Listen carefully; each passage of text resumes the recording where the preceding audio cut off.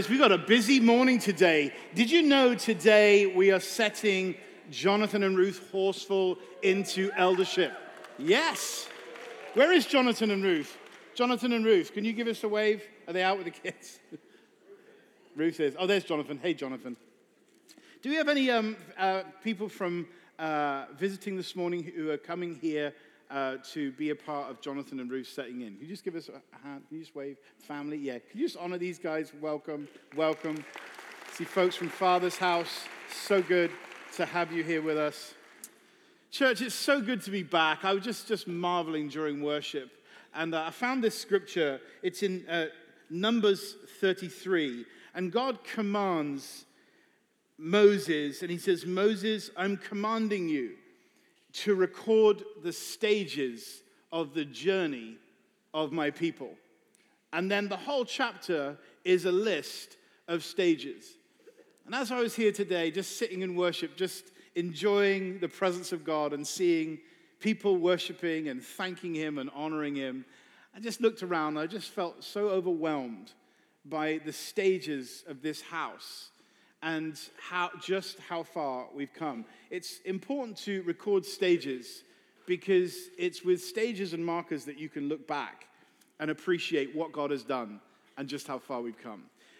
This week, Sam Cooper has finished his job working for Forum Let's, and he has just done a fantastic job. Sam, where is Sam? Where are you, Sam? Stand up, Sam. We so appreciate you, buddy.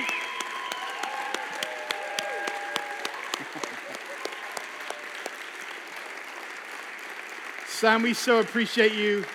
I know we're going to talk more about this on Wednesday night at Family Matters, but we just want to say thank you. You have done a phenomenal job at creating and leading a team that we have today, and we just want to celebrate you and thank you and honor you. And he's going to be a freelancer from now on, and so we're going to still see lots of Sam. Isn't this so good? I just want to say, is Andy Williams back in yet? Andy, can we just honor Andy? For the stage that Andy was right at the very beginning when he started here to lead the worship team, and just looking around of what we enjoy in worship in this house. We just want to honor you, Andy. Can we honor Andy? So appreciate it, man. Really do. Really, really do. So appreciate it. Is Steph here? Steph, are you here? We're just very aware that behind every successful man is a surprise wife. So, that's great. I'm here with John Washko. John, can you stand? And Josh Brannock. Josh, can you guys both stand? We just want to honor you. Amazing. John is here on business in the UK and was able to travel down for this weekend, which is remarkable. It just coincided at the same time. And Josh is one of the leaders in the church in one of the congregations in America. And so he's traveling with us literally for 48 hours. And he goes back tomorrow. So it's great to have you. John is the chairman of the board for live streams. And I was going to say so much, all of the infrastructure and the details that go on, which I know little about, to do with all the legal and finances John does. So John, just want to honor you again and appreciate you, sir. You're amazing. Wonderful. It's great to have Mike and Beryl in the house. Mike and Beryl, can you stand? We just want to honor you too. So appreciate you.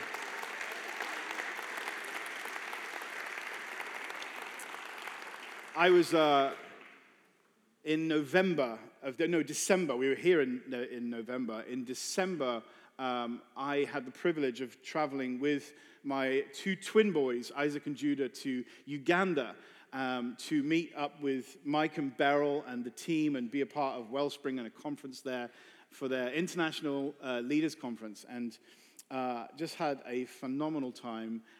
Mike and Beryl, you can still see the fruit of their labor, of all the years they poured into that nation, and how it's impacting literally not just that nation, but the nations around it. And so it was a phenomenal time. I felt very privileged and honored to be there. But right towards the end, I'd finished the last session, and I was sitting having a banana and a cup of coffee with Mike and Beryl and my boys, and they said, listen, you've got to go back. We're going to commission all these pastors, and so they're about to go back in, and I just said, I'm just going to lie down. And Judah said, Dad, you can't lie down. The meeting's starting. I said, I'll go in during worship. I'm just going to lie down. And so I lay down, and this was on the Friday, and came to sometime on Sunday. And when I fully came to, I opened my eyes, and it was pitch dark. And a voice said this, the man of God is dead. I thought, oh my gosh, I'm dead.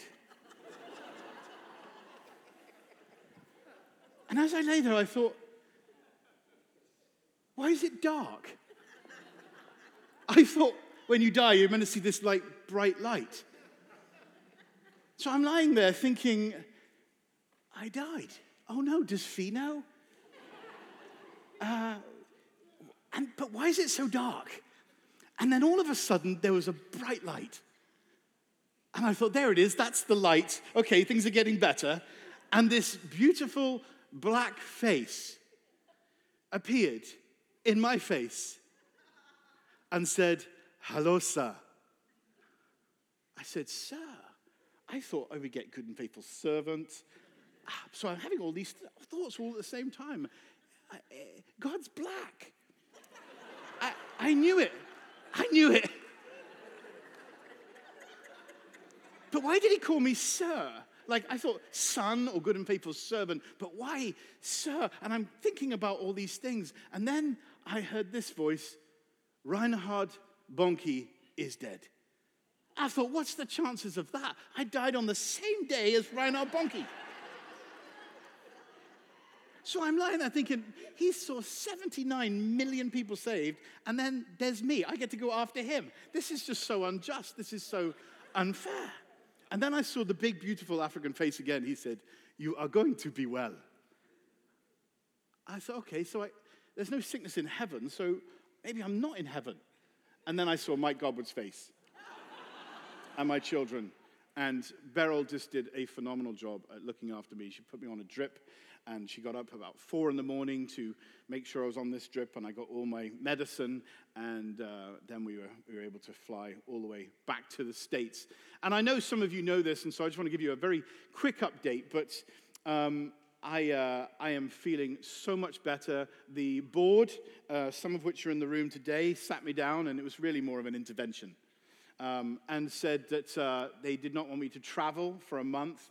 And my doctor, who is a part of one of our congregations, sat me down also and said, you just need to reset your body, and we'll see you every day. They're kind of holistic doctors. So every single day this month, I've been in their clinic for 4 or 5 hours every day, running on a Peloton machine or riding on a Peloton, and getting like vitamin C, and someone asked me before the meeting, what is all these IVs you've been on? I don't actually really know, but I know they take out all the toxins in your body and oxygen and things like that. And a hyperbaric chamber, by the way, is just a chamber which is just filled with oxygen. And so it's just really good for you, I think. So anyway, I feel so much better. I feel great. I feel my blood pressure was normal last week. I'm feeling great, so it's good to be alive. Last Sunday, and I'm going to have my lovely wife Fee with me this time. So good. You're going to hear from her in a second. But last Sunday, we finished at the church meeting, and I went home and I cooked for our boys.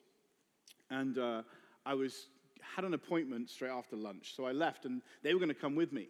And they're about 20 minutes behind me, and when I got to the appointment, I got a phone call saying there has been a car accident.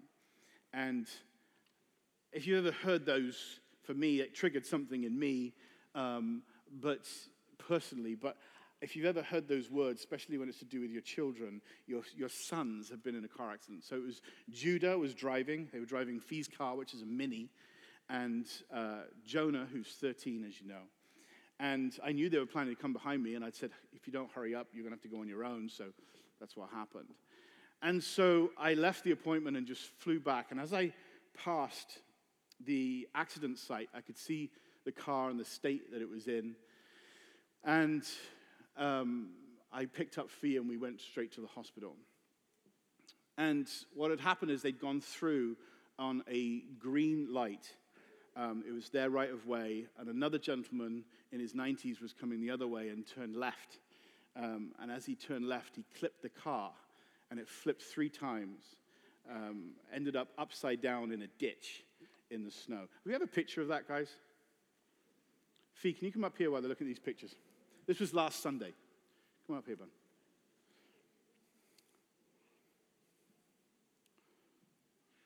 Is there one more? That's the good bit. Fee, tell us what happened. Do we have a mic, guys? Oh, you got it. Well done. It's on. There you go. Hi. Really great to see you. Amazing this morning. Hi. Yes, so as you can see, the Mini was a bit worse for it. I had just been at a baby shower and ironically praying for 2 pregnant mums, blessing the life that was about to be born. And here's my children upside down in a car. It was horrible, but one of the things that, obviously, they're alive, they are completely uninjured, the car's a complete write-off. It triggered stuff in me because 20-odd years ago I rolled a car and I was completely unharmed because he's given his angels charge concerning me, and he's given his angels charge concerning you, and everybody that gives their life to Jesus has massive angels with them. So when we're in the hospital, obviously emotional, but they're getting checked out, making sure nothing's wrong. The police were in and saying, well, there was lots of witnesses that are asking, where was the third person? Where was the third person that we saw in the back of the Mini? And I've seen that angel before. Because when my twins first passed their driver's test, I was so nervous all the time. And I was sitting on my front porch. The Mini drives up the driveway and Isaac's in the car. And I saw another person in the car. And I went in the house and thought it was his friend David. And he followed me, and I said, oh, where's David? He said, oh, well, he's at home. What do you mean, Mum? I said, well, who was in the car with you? He said, nobody. There's nobody in the car. And I had immediately the witness in my spirit, and I thought, oh, my gosh, I've seen a being. I saw another being. And then my mum says, you know why the Lord showed you that, so you wouldn't worry. And then the joke in our house from then on was, I've seen Isaac's angel. Can I please see Judas? So apparently a lot of witnesses have seen it. And then as details progressed, but obviously the impact was quite hard. The other car was hardly touched, but the airbags were deployed, which, as you know, that can be quite painful. Now, Judah is now very, very strong and muscly, so it hit him but barely hurt him. But Jonah said to me, Mum, it was really weird. When the airbags went off, it was like my chair had been physically pulled back and I was in the back seat and it didn't touch him. And I honestly believe that angel pulled him back so it wouldn't hit him. They had no injuries, nothing. And sadly, the Mini is no more. But it's okay. I don't care about the car. It's fine. Anyway. Thanks, Ben. That was good. No, that's so good. No, great. Thanks, baby.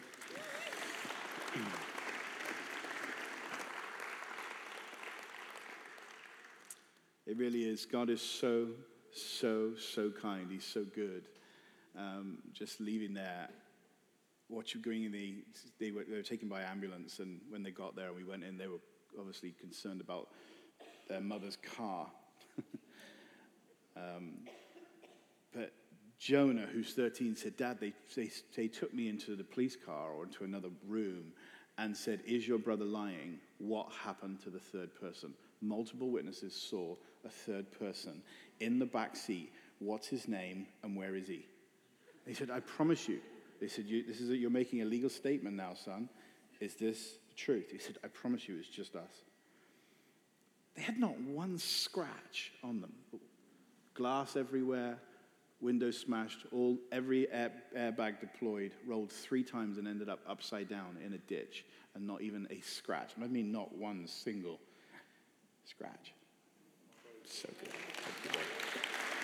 So good. All right. Hey, can I just say it's great to have Sue Wakely here. Sue, can you stand, Sue? Please, will you? So great to have you here, Sue. Paul was going to be here. He's not very well today, but we're going to have Sue come and join us in laying hands on Jonathan and Ruth in just a moment. And then we're going to break bread together. So did you go and find out who you're going to break bread with today? Okay, great. Just very quickly, church, if you can turn in your Bibles to 1 Timothy, and I'm going to read what Paul says in his instructions to this young man, his true son in the faith. And he lays out the qualifications for an elder. And we've done this as a church. Today, the purpose is not to do a teaching on eldership, but really set us up for a fresh, again, to recap and refresh what eldership is. And although it can seem maybe like an old-fashioned name or word, elder, nonetheless, it's still what the Bible calls it. And even if we don't always refer to people as elders or pastors, thank you, Tim, what's important is that we know what that means to us as a house. Because God is building his house. And today is a stage. It's a stage in our journey. We've gone through, already you've heard about Nigel and Jill. It's another stage in the journey of this church. And God always takes us from one degree of glory to another. Every stage should get better and better and better. Amen? Doesn't mean it's without trial. It's like we go through mountain tops and valley peaks. But at the end of the day, we're still going up. You say, well, why am I in a valley again? Yeah, but you're still going up because we're on a journey to become more like him. And this house is getting stronger. This house is getting more statured. This year, I trust, I hope, by the end of this year, we're going to set more elders in. We're going to set more deacons into this house because it's essential. It must be done that we build not just according to how we want to build, but the pattern that's been laid out in Scripture. Amen? So Paul writes this here, 1 Timothy chapter 3, verse 1. Here is a trustworthy saying. If anyone sets his heart on being an elder or an overseer, he desires a noble task. Now, the overseer must, everyone say must. He must be above reproach, the husband of but one wife, temperate, self-controlled, respectable, hospitable, able to teach, not given to drunkenness, not violent, but gentle, not quarrelsome, not a lover of money. He must, everyone say must, be able to manage his own family well and see that his children obey him with proper respect. If anyone does not know how to manage his own household and family, how, Paul says, can he take care of God's church? He must not be a recent convert, or he may become conceited and fall under the same judgment of the devil. He must also be of a good reputation inside and outside the church. I know Jonathan and Ruth very, very well. I've watched their life very carefully over the last 4 years when we really got to know them. And they are just a fantastic couple. And to lay hands on them today and set them into this place of eldership to join the team here of elders is just an extreme honor. Hands up if you've already got to know them a little bit. Can you just put your hands up if you've got to know them a little bit? Wow, a lot of you. That's pretty good going, Jonathan, in 2 weeks. It's really good. Hey, can I just say it's really good to have Ruth's mum and dad here. Can you stand, mum and dad? So great to have you, the Lakes. When I first met Ruth, the first time I saw her was at Chicago Airport when they arrived in America to go on, that 10-day holiday thing where you find out, that.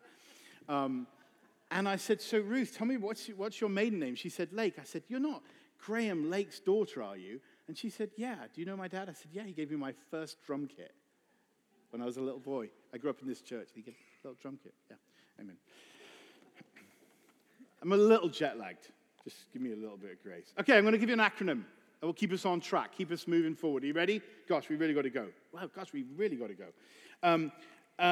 Here we go. The acronym is eldership, so I'm going to go really fast. E is for an example. The Bible says in 1 Timothy chapter 4, verse 12, it says this, set an example in your love, in your life, in your speech, and in your purity. So this is not an exhaustive study on eldership by any means, church. But I just want to say that elders need to be examples. Number 2, L.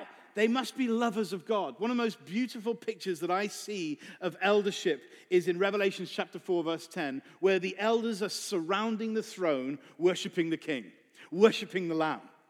And elders are their examples in the way that they love God.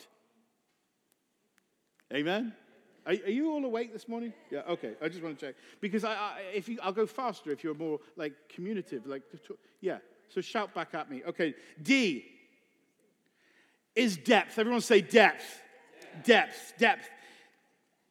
1 Timothy chapter 3, verse 9. He must hold to the deep truths of the faith.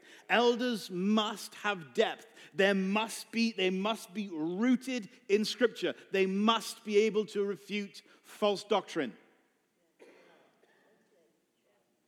Because there are winds of doctrine. Ephesians 4, Paul says God has given apostles and prophets and pastors, teachers and evangelists to equip God's people for works of service until we come to the full stature of Christ. Well, we haven't yet. So they must be able to handle the word of God accurately. Now, can I just say, that doesn't mean all elders need to be theologians. In fact, in this qualifications that we just read, 19 out of 20 of them are not to do with gifting, it's to do with character. Only one is to do with gifting, and it says he must be able to teach, but it doesn't actually say to what level, other than he must be able to refute false doctrine. You hear that? So much of this is to do with deep character and being a godly example. So an example, a lover of God, depth. The E is for empower.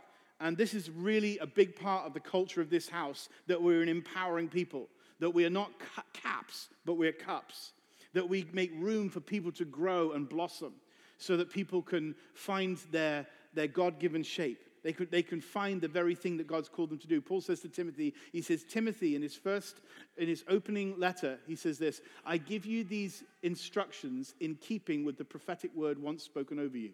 Powerful revelation, church, that when we're discipling somebody and leading people, we are to find out what God has already said about them, and our job is to draw that out of them.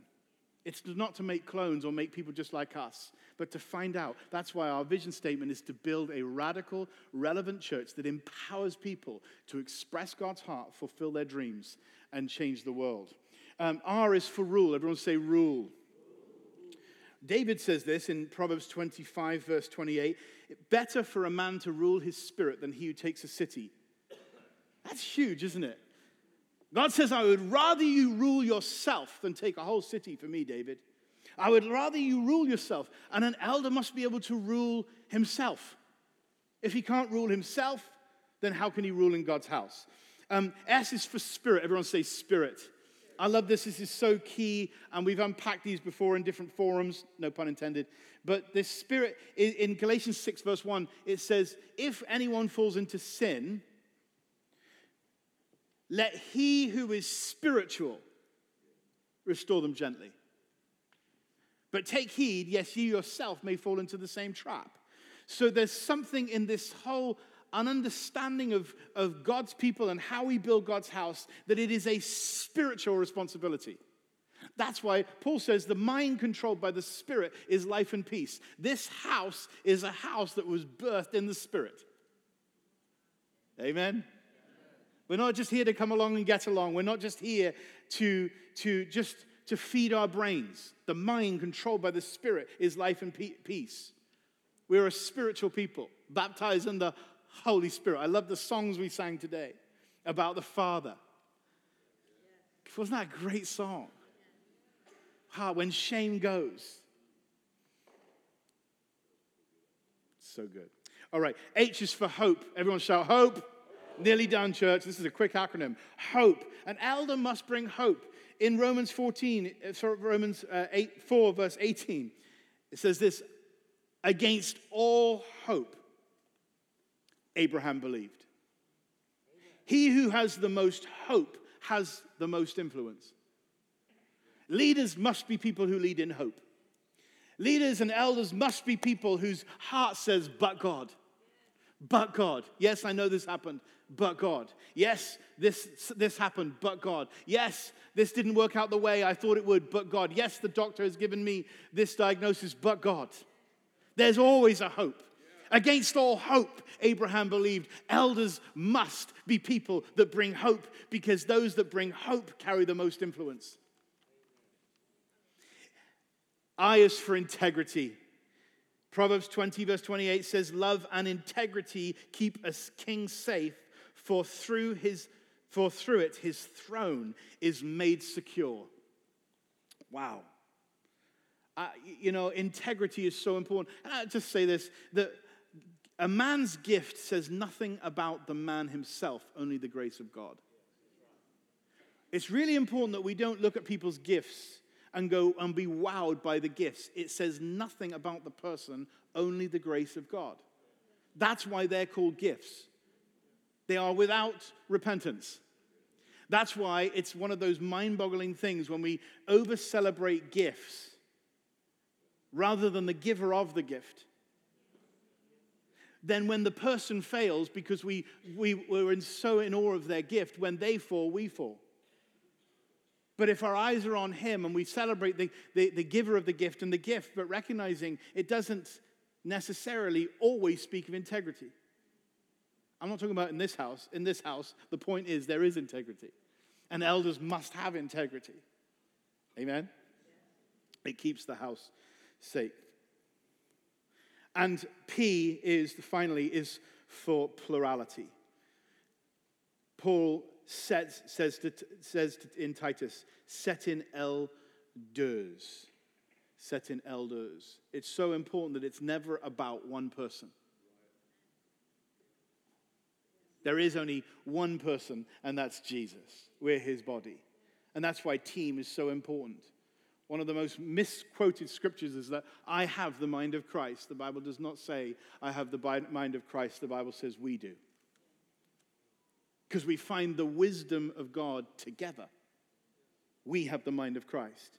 Acts says, and it sounded good to us and to the Holy Spirit. Wisdom is found in the counsel of many. In multiple counselors, we find the wisdom of God. And through wisdom, the house is built. And through understanding, the foundations are laid.